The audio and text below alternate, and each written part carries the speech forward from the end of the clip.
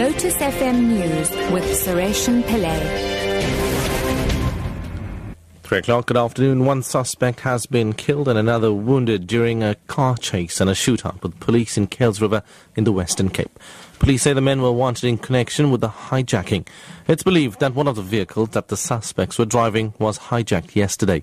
Berenice Moss reports. A section of the Stellenbosch arterial road is closed to traffic while the deceased suspect lay next to a car at the four-way intersection. The injured suspect has been transported to hospital. Police forensic officials are still at the scene, lifting fingerprints of the suspect's vehicles. 4 other suspects have been arrested. Taxi driver Njabula Nyawase has been given an effective 3-year prison sentence after Olympic cyclist Barry Stander's road death. Nyawase's driver's license has also been cancelled.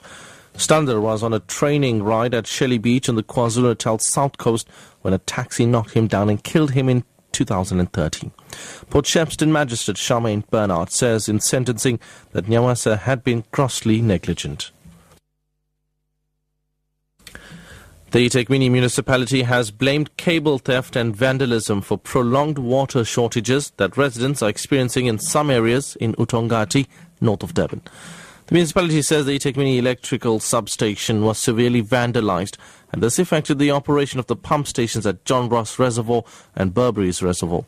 The substation was repaired on Monday night, but due to the restricted supply at the waterworks, the reservoirs are taking a long time to fill up.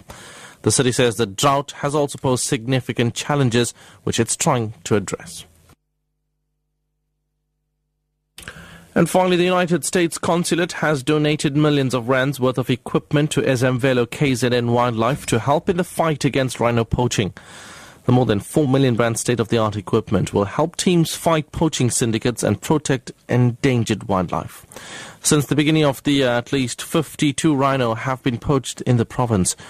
Suzanne Yonchi is Political Economic Officer at the U.S. Consulate in Durban, says this is a part of a nationwide project that the American government has commissioned.